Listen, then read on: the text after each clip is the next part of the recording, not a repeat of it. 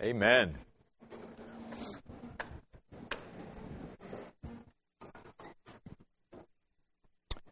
John's Gospel, chapter 4, beginning at verse 39. John's Gospel, chapter 4, beginning at verse 39. We only have this week and next week here in the cafeteria to look into the Gospel of John. And then, of course, on Tuesday, December the 24th, we have our Christmas Eve service over in the auditorium. And then starting in January, we will be starting a new series in the book of Revelation. So looking forward to that. By the way, just a note on that. We are taking December 31st, New Year's Eve, off that Tuesday. And we are also taking Tuesday, January the 7th, off. So after Christmas Eve service, our next Tuesday together in here will be Tuesday, January the 14th. So please mark that day. If you're a normal Tuesday night comer, make sure that you put Tuesday, January the 14th down on your calendar to resume our Tuesday night Bible studies in the new year. By the way, I got here a little bit later than normal. I apologize for it being so cold. By the time I got here and called the district office, the gentleman who handles the air conditioning in these places was gone. And so I told the gentleman I was talking to, could you make a note that on Tuesdays, especially through the wintertime, we don't have the cold air blowing in here in the cafeteria. So he said he would. So we'll make sure that we try to get a little bit more comfortable in here through the winter months. Jesus is in a town in Samaria. He's been talking to a Samaritan woman. He's been telling her everything she's ever done, and it has just blown her away. And it has brought her, I think, to a place of belief and faith. Not only that, here's the amazing thing as we jump back into what's happening here in this passage of Scripture. But now notice in verse 39, the Bible says, now many Samaritans from that town believed in him, in Jesus, because of the report of the woman who testified. This should be an encouragement to every Christian, how God can use you and use your personal testimony, because that's really what the word means when it talks about the report of the woman. It means her personal testimony, her personal account, an encounter with Jesus Christ. And let's remember who this woman is. She wasn't necessarily the stellar person in that society, you know. First of all, just because she was a woman in that culture, she wasn't looked up to. And then her reputation wasn't the best.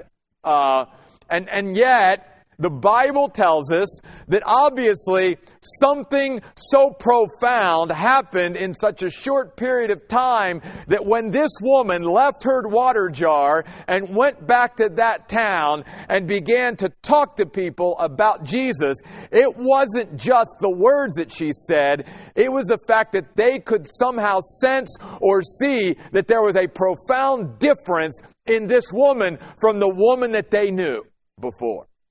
And that's really what makes a difference. It's not just getting caught up in the words that we say. It's the reality of the difference that Jesus has made in our lives. And sometimes, folks, people can tell that just by looking into our eyes. Seeing the difference. Maybe even seeing the countenance on our faces when God comes into our life. I couldn't help today as I was thinking about this passage.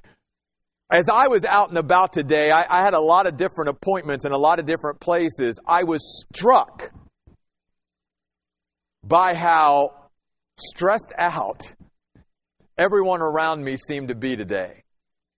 And how the people that I came in contact with today seemed to be just so in such a bad place. Now, I don't know whether it has anything to do with Christmas and the holidays and all that. It might just be at this moment life.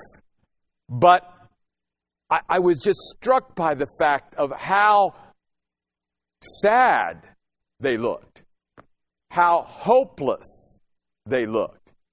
And one of the things that this passage reminds us of is that when Jesus was here on earth, and even now, when God looks at human beings, the only two groups, if you will, that I think God looks at from a human being standpoint is, do they know me or do they not know me? There really, from God's perspective, is no other importance. From God's perspective, it doesn't matter what our skin color is, what our socioeconomic background is, what we do for a living, where we came from, all that kind of stuff. That's all secondary to God. What God really cares about is, do they know me? Do they not know me?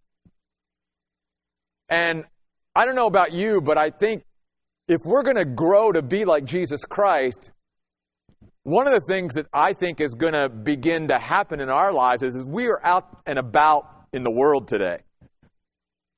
We're not going to so much look at people and see others other than, I wonder, do they know Jesus or don't they? And other than that, everything else is really secondary. And that's what Jesus brought to this world, was that kind of focus on bringing people to faith in Him and using someone like a Samaritan woman. Again, a lot of Christians, the reason why they don't share their personal testimony or witness a lot is because they either don't think that they have much of a testimony or that somehow they're not going to say the exact right words. But what God, I think, is teaching us here is it's not always in the words that we say.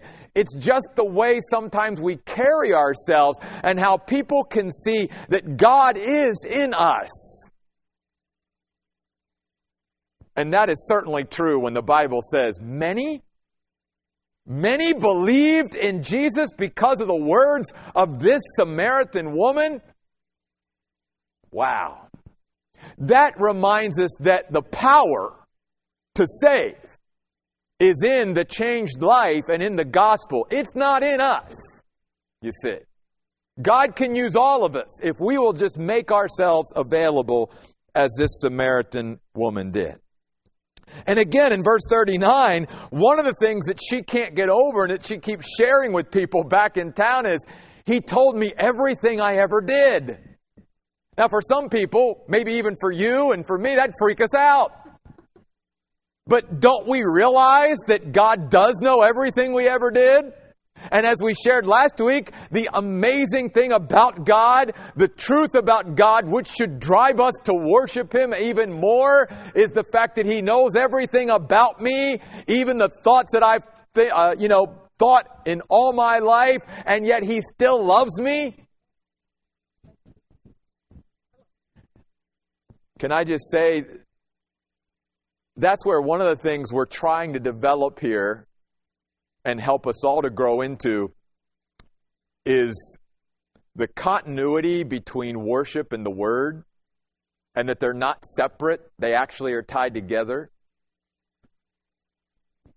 The more I'm in the Word, and the more I understand of who God is and what kind of God He is, the more that understanding and that deeper knowledge should actually drive me to worship.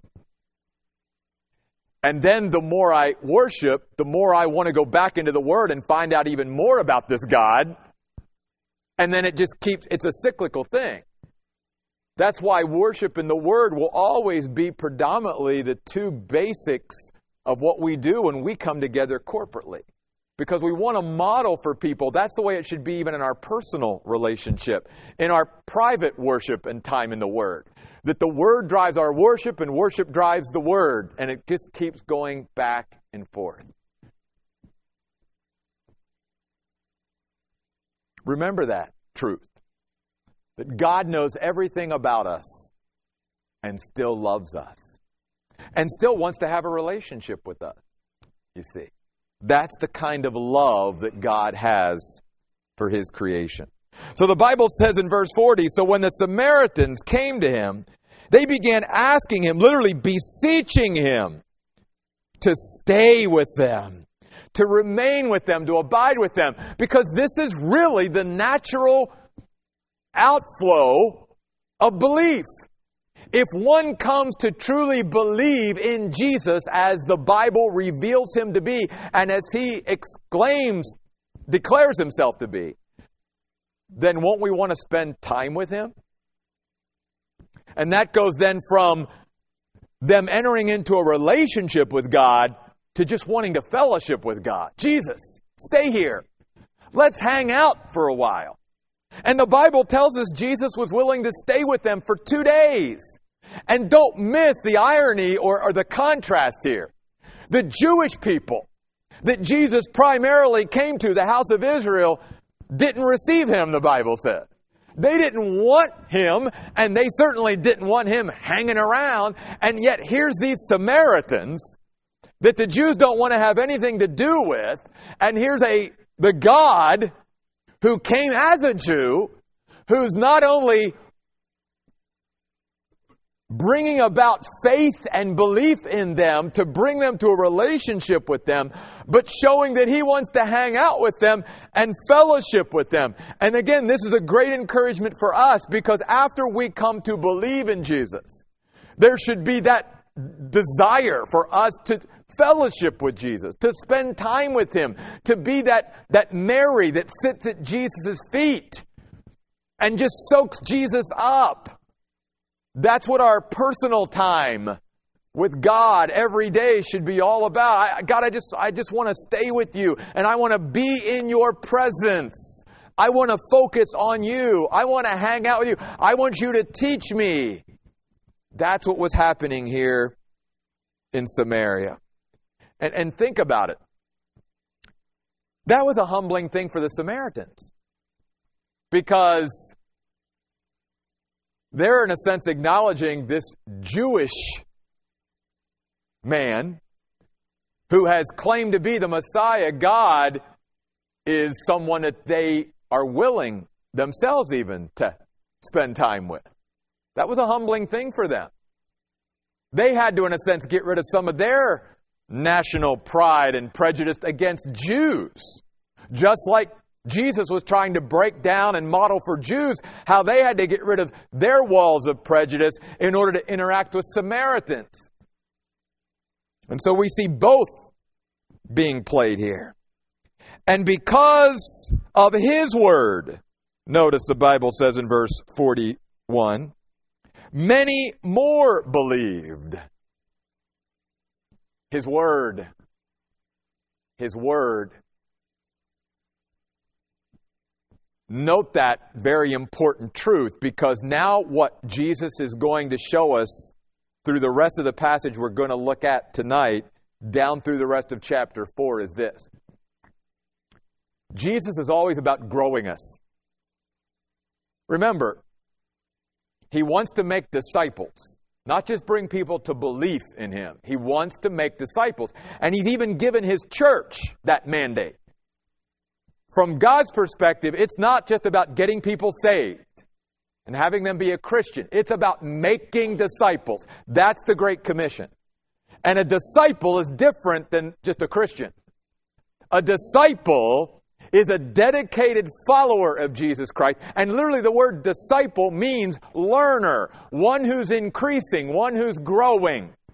And what Jesus is going to show us here, and what has always been His desire, is He wants to take people from this level of faith to this level of faith. And then once they get here, He wants to continue to have their faith increase. And in this particular passage, what you're going to see Him do is He wants to get people away from a sign faith to a word faith. Because what we're going to see in the rest of this passage is that there were people who believed in Him to a point, but it was because of the signs, the miracles, the wonders that He did. But you'll note throughout this passage that that's never the foundation of our faith. That's not a solid foundation.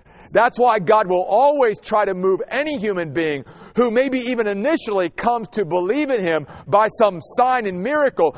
God never wants us to stay there. God always wants us to move to a place where we move past and grow in having a sign faith and having a word faith, meaning all we need is God's Word. I don't need God to do some sign. I don't need a fleece. I don't need a miracle. I don't need some wonder. If God said it, that's all I need. See?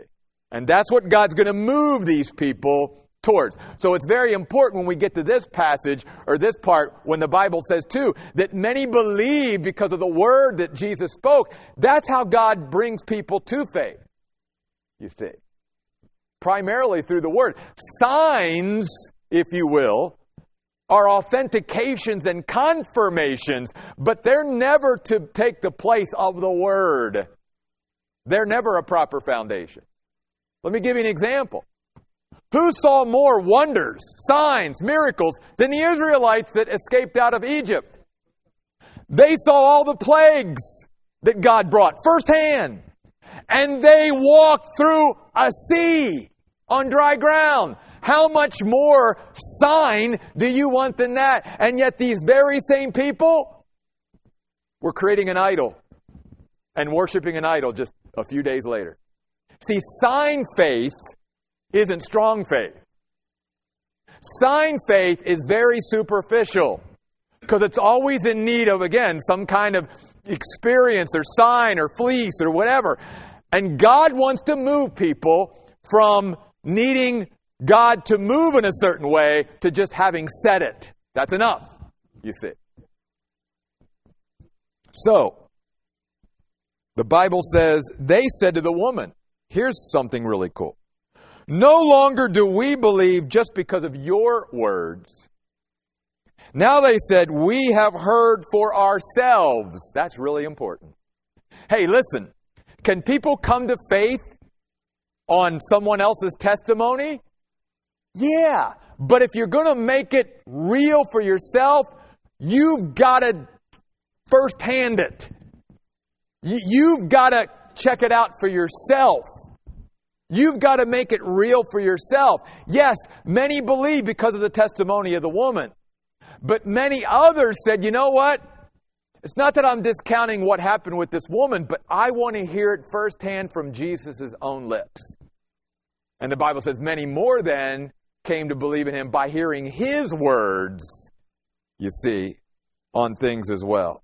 And notice this, for we have heard for ourselves, and here's something really cool, and we know that this one really is the Savior of the world.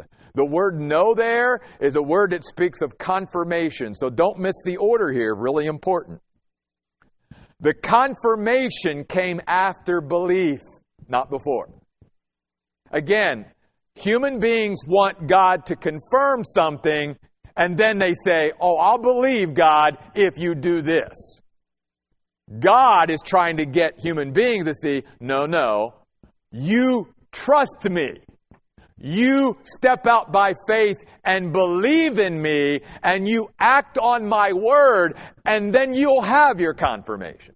Because the Bible clearly teaches in the book of Hebrews, chapter 11, verse 6, without faith, it is impossible to please God. So a person can never really please God if we keep saying, God, I'll have faith in you, but give me a sign first. Give me a confirmation, authenticate, and then I'll trust you. God says, no. What I'm trying to build into human beings' lives is faith. And faith comes by hearing by the Word of God, Romans 10:17. And therefore, God wants us all to get to a point and grow to a point where it's not about asking God for confirmation before belief, but understanding that the Word of God teaches that confirmation actually will automatically follow belief. God will confirm us when we step out on faith and follow Him. That's when we get our confirmation, not before. And you see that here in this passage once again. The other thing I'll point out, and then we'll get on to this other. This phrase, Savior of the world, is only used twice in the Word of God, and it's used both times by John. Once here in the Gospel of John and one other time in 1 John. And you can understand why the Samaritans would use this. Because unlike the Jews, who had a very narrow focus, if you will, a little box that God had to fit in. Yes, I believe Messiah will come, but He's primarily going to come for the Jews. And He's primarily, when He comes, He's going to overthrow all of our enemies. He's going to restore our glory as Israel again, and we're going to be good to go. And when the Samaritans realized that the Messiah was taking time with them, and was willing to spend time with them, and was willing to come to them in their cities and share the hope of God with them, then they're like, this isn't just the Savior of the Jews. This is the Savior of the world. He has come for all. God so loved the world. And Jesus was illustrating that and modeling that and being an example of that everywhere he went. Yes, He primarily came to the house of Israel, but He would not turn His back on Gentiles if they were willing to receive Him. And you have that illustrated here with the Samaritans. So then the Bible says, verse 43, after the 2 days He departed from there to Galilee. For Jesus Himself had testified that a prophet has no honor in his own country. The people in Nazareth, especially Jesus' hometown, never saw His worth or His value like other people did. They were the hardest ones to reach. They were the last ones.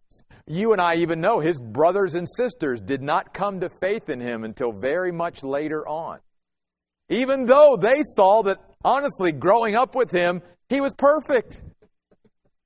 And yet they still had a hard time coming to go, yeah, He's God. He's God.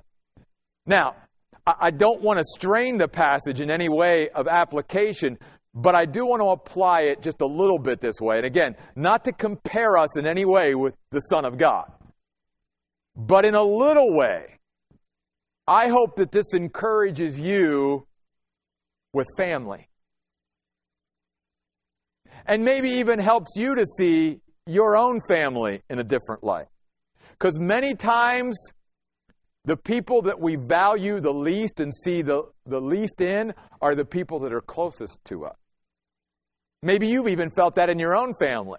That you have people outside of your family who actually values you and thinks more of you than your own family members do. Well, realize Jesus knows what that's like. He had the same thing, and He was the Son of God. He never got the respect, the honor, the appreciation, the value in His hometown. They could never get over the fact that this was Joseph and Mary's son, and we know him, and we saw him growing up, and it's just hard for them. That's why sometimes, very practically speaking, we as family members are the last ones to reach our own family. Usually it takes somebody outside of our family to reach our family members, just as it maybe took someone outside of our family to reach us. Because maybe there were people in our family who were Christians who tried to witness to us, and we were like shutting them down because it's family. We just sort of, automatically discounted it. And there's the old saying, familiarity breeds contempt. And Jesus felt all of that and experienced all of that as well. So the Bible says when He came to Galilee, the Galileans welcomed Him. But now notice here, yes, they in another region welcomed Him around that circuit of Galilee. But notice, they welcomed Him because they had seen the things He had done in Jerusalem. See, it was sign faith. It was, wow, Jesus, I sort of like that turning over the tables and upsetting the money changers and all that. We saw you do that, and we're drawn to you because of that. And again, it's not that God discounts that. It's not that God rejects that. If somehow something like that can begin to arouse interest in somebody, and obviously we believe the Bible teaches in the pre-salvational work of the Holy Spirit in people's lives, and sometimes He's going to use experiences and things like that to begin to draw them, but ultimately you're going to see very clearly here tonight that God never wants to leave any of us at that level of faith. Because again, that level of faith is not a strong, mature level of faith. The Jews, again, I just reference this, in the Old Testament, saw all kinds of things. That didn't keep them from rebelling against God and worshiping idols just because they saw all kinds. That's when a Christian says, well, God, if I just saw more miracles, or no. See, that's not biblical. That is the response of someone who needs to keep growing. That's either a baby Christian or someone who's never really grown in their faith when they make statements like that. Because again, it's never about our experiences in the miracles and the signs and the wonders. It's about the Word of God. Because again, let's remind ourselves, the Bible clearly teaches that when Antichrist comes, he will be energized by Satan himself. And one of the ways that the Antichrist will draw followers to himself, 2 Thessalonians chapter 2, is through lying powers, signs, and wonders. Miracles, you see. God isn't the only one that can do miracles. Now, obviously, God is not even in the same ballpark with Satan as far as power goes. There's no comparison. But Satan and the demonic spirits are supernatural beings. See? So that's where we need to grow in our faith, to grow from a sign faith, an experience-oriented faith, to a word faith. So notice this, how this takes place. The Bible says in verse 46, Jesus has a great opportunity here to teach and show people that by using this man whose son is getting ready to die. The Bible says, now he came again to Cana in Galilee where he had made the water wine. That's just a reminder, when Jesus is around, things change. If you and I really want Jesus in our life, we won't stay the same. We will change. It's just the transforming power of God. So, notice it says, in Capernaum, there was a certain royal official, someone who was attached to the king, whose son was sick. When he heard that Jesus had come back from Judea to Galilee, he went to him and begged him to come down and heal his son, who was about to die. This man's desperate. And in a sense, he has a desperate faith. He doesn't maybe know all about Jesus yet, but what he's heard is at least there's some hope that if anybody can help my son at this point, maybe it's Jesus. He doesn't yet believe that he's the Messiah. He doesn't yet believe he's the Son of God. But here's a desperate father, and just like any of us, if my son was about to die, I'd do anything I could to help him.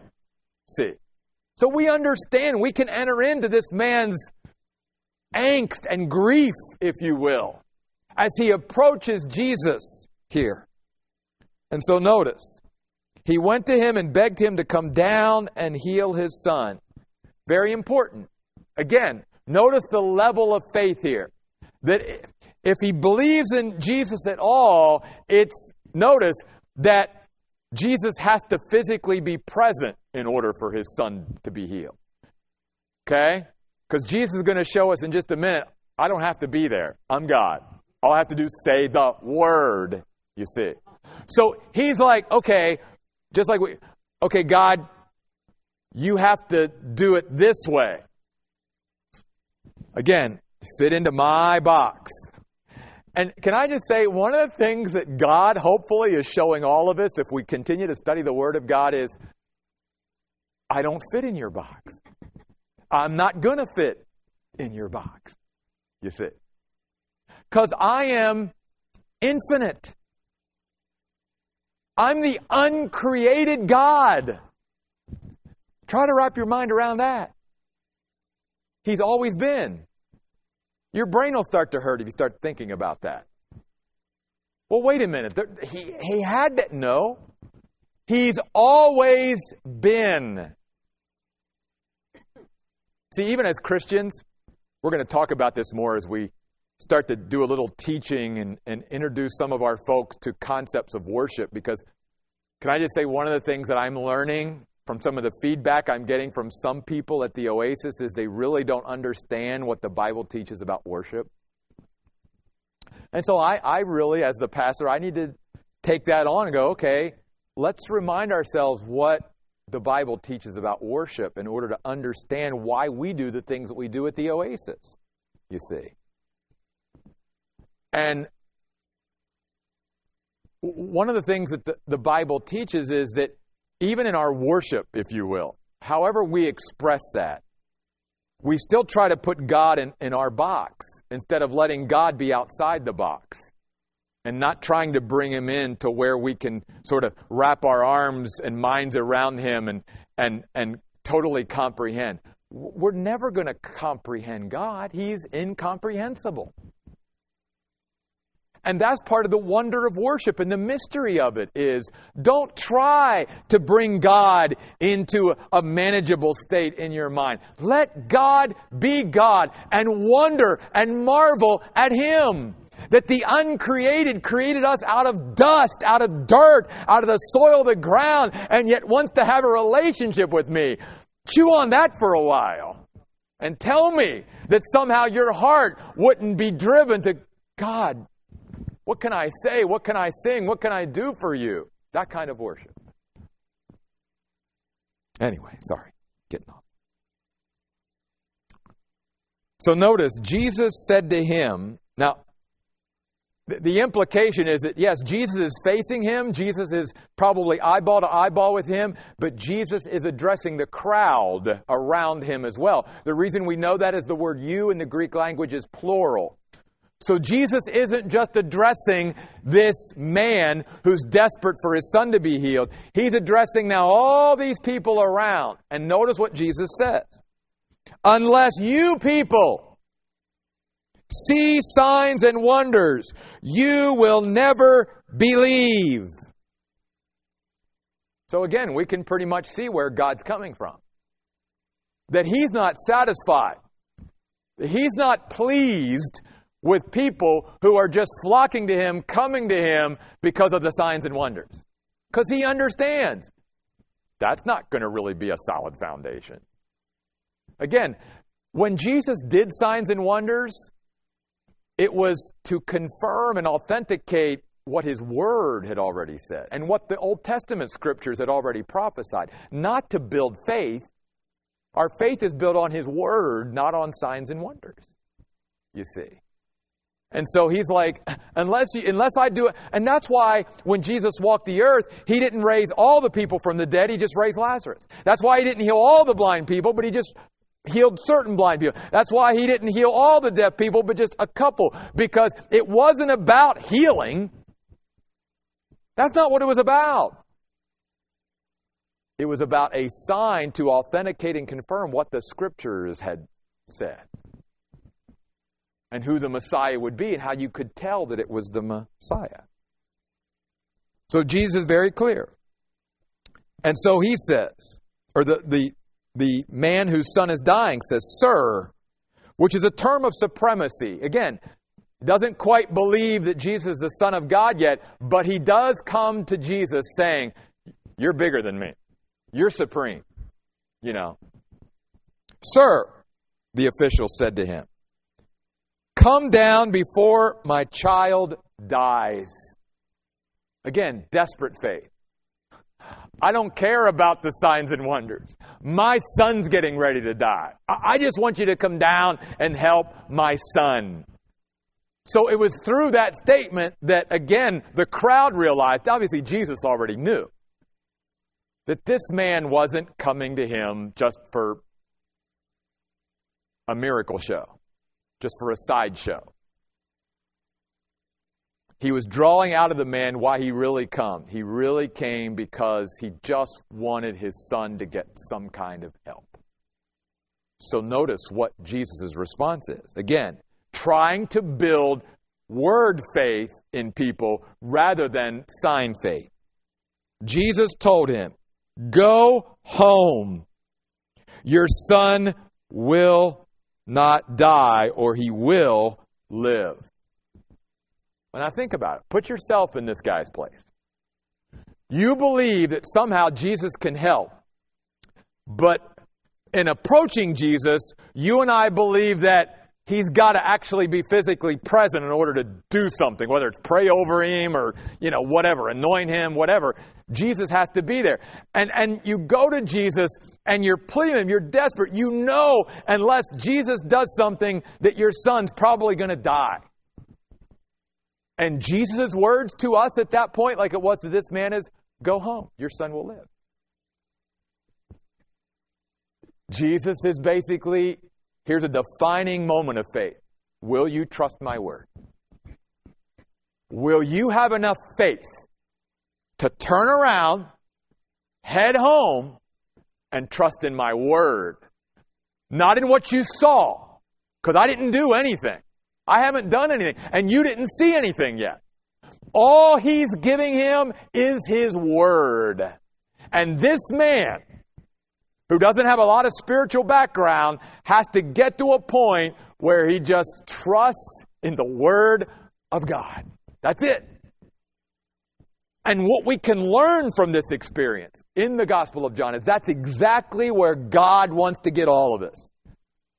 He wants to get us to a place where we don't necessarily see anything happening, where we don't experience anything, that sometimes all we have is his word. That's it. If you look at the circumstances, they look pretty grim. If you look around at the situation, nothing's changed. And yet you cling to his word. That's what God wants to build into our lives. That's why Paul said, it's not faith by sight. See? It's not seeing to believe. It's just trusting in what God has said. So let me stop here for just a moment before I wrap this up. How does that hit you and me right now in our lives? Because probably there's got to be something in each of our lives right now, some situation, some part of our lives where this is really relevant, where I just got to trust the Word of God. I don't have anything else to trust, but I've just got to trust His Word on that. That's it. Then keep coming back to that. Because that's where God wants to bring all of us. To the same place He brought this man, who at first had desperate faith, but now is having a defining faith. Defining faith is, I'm going to turn around and I'm going to walk away from the one man that I think can help me. Simply because he told me to. So notice what happens. The Bible says that the man believed the word that Jesus spoke to him. If he didn't, he would have never turned around and left. That's all God wants. He wants to get us all to a place where we just believe His word. That's enough. We don't need any sign, any experience, any miracle, any wonder. We just need His word. That's all we need. And so he believed in the word that Jesus spoke to him, and he set out for home. Now notice again what God does. When a person believes, then confirmation comes. And then this man goes from a desperate faith to a defining faith and willing to turn his back on Jesus and just believe His word and head home, to a deepening faith. Notice what happens in verse 51. While he was on his way down back to his home, his slaves met him and told him that his son was going to live. So he asked them the time, the definite point in time when his condition began to improve. And they told him, yesterday at 1:00 in the afternoon, the fever left him. By the way, really cool. The word left here in the Greek means to depart or be sent away. In other words, it's reminding us Jesus spoke the word and the fever had to leave. God sent it away.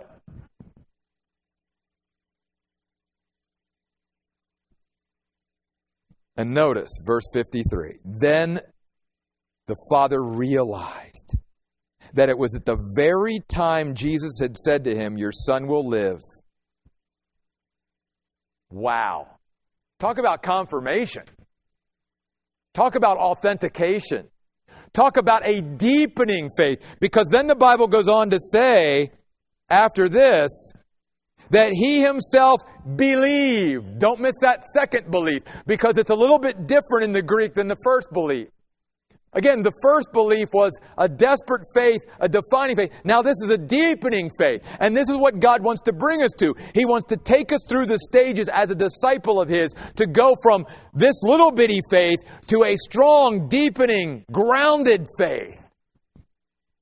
And God wants to teach us that confirmation and authentication will come after we trust, after we place our faith and confidence in Him, but not before. Just like with this man. Jesus didn't give him any sign. Jesus just said, "I want you to believe my word." When the man turned around and began to walk home, that's when the slaves met him and said, "You're not going to believe it. Your son's going to be okay. He's going to survive." See? So I hope this will be an encouragement to you and me to trust the word of God.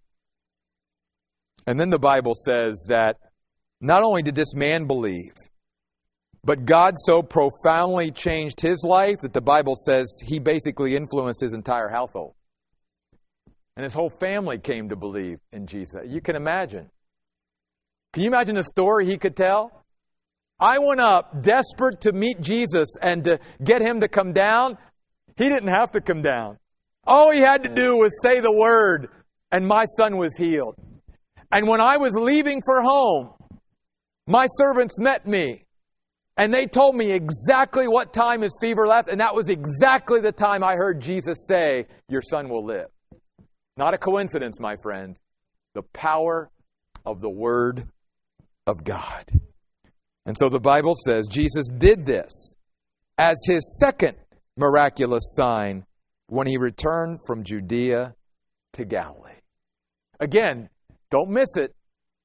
The signs that Jesus did and the signs that God gives to us are never to be the foundation of our faith. They will be the authentication and confirmation after we believe. What God wants to grow in all of us is a deepening faith. To go from one level of faith to an ever deeper level of faith, to where we just continue to grow, to trust God more. And simply all we need is His Word. That's it. That's it. Just His Word, nothing else. Next week, we finish out our mini study of the Gospel of John, looking at the healing of the man by the pool at Bethesda, and see where that leads us as well. Let's pray. God,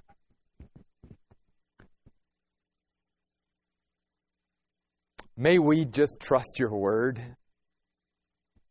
If we truly do understand who You as the God of the universe is, if we truly have come to believe in You, and if we've gotten into Your Word at all and we begin to discover who You are as God, then surely we know You can be trusted. That Your Word is reliable. That it has been tested and tried over and over and over again and always been absolutely reliable. God, You are absolutely trustworthy. There is nothing You have ever said that was not true. So God, I don't know where all of us are right now, but I know even as Christians, sometimes we just need to be encouraged one more time to trust in Your Word. So God, I pray that whatever area of our life we may be struggling to trust you in right now, whatever is going on in our lives right now where we just need to just simply believe in what you have said, what you've revealed, God, help us to do that. And help us to come to an understanding that our faith will grow as we just get into the Word of God and absorb it and let it hit us and let it impact our lives like you want it to. Help us not to hold your Word at arm's length, but may we allow your Word to truly take effect in our lives so that we can deepen and grow in our faith. And not always be asking you for fleeces and signs and experiences, but Lord, simply to come to a place where we trust your promises, we trust your word. God, thank you for being such a reliable, dependable, trustworthy God. If we had nothing else, God, that should drive us to our knees in worship of you. Because we live in a world today, God, and this world has always been without you. A world that is so unstable, so unsettled, so unreliable and undependable. That God, it's beyond us being even able to articulate how important it is that we have a God, someone, something in our life that we can absolutely depend on 100% of the time. God, help us to do that more and more in the days ahead. We pray in Jesus' name. Amen. All right, guys, thanks for being here. We'll see you Sunday.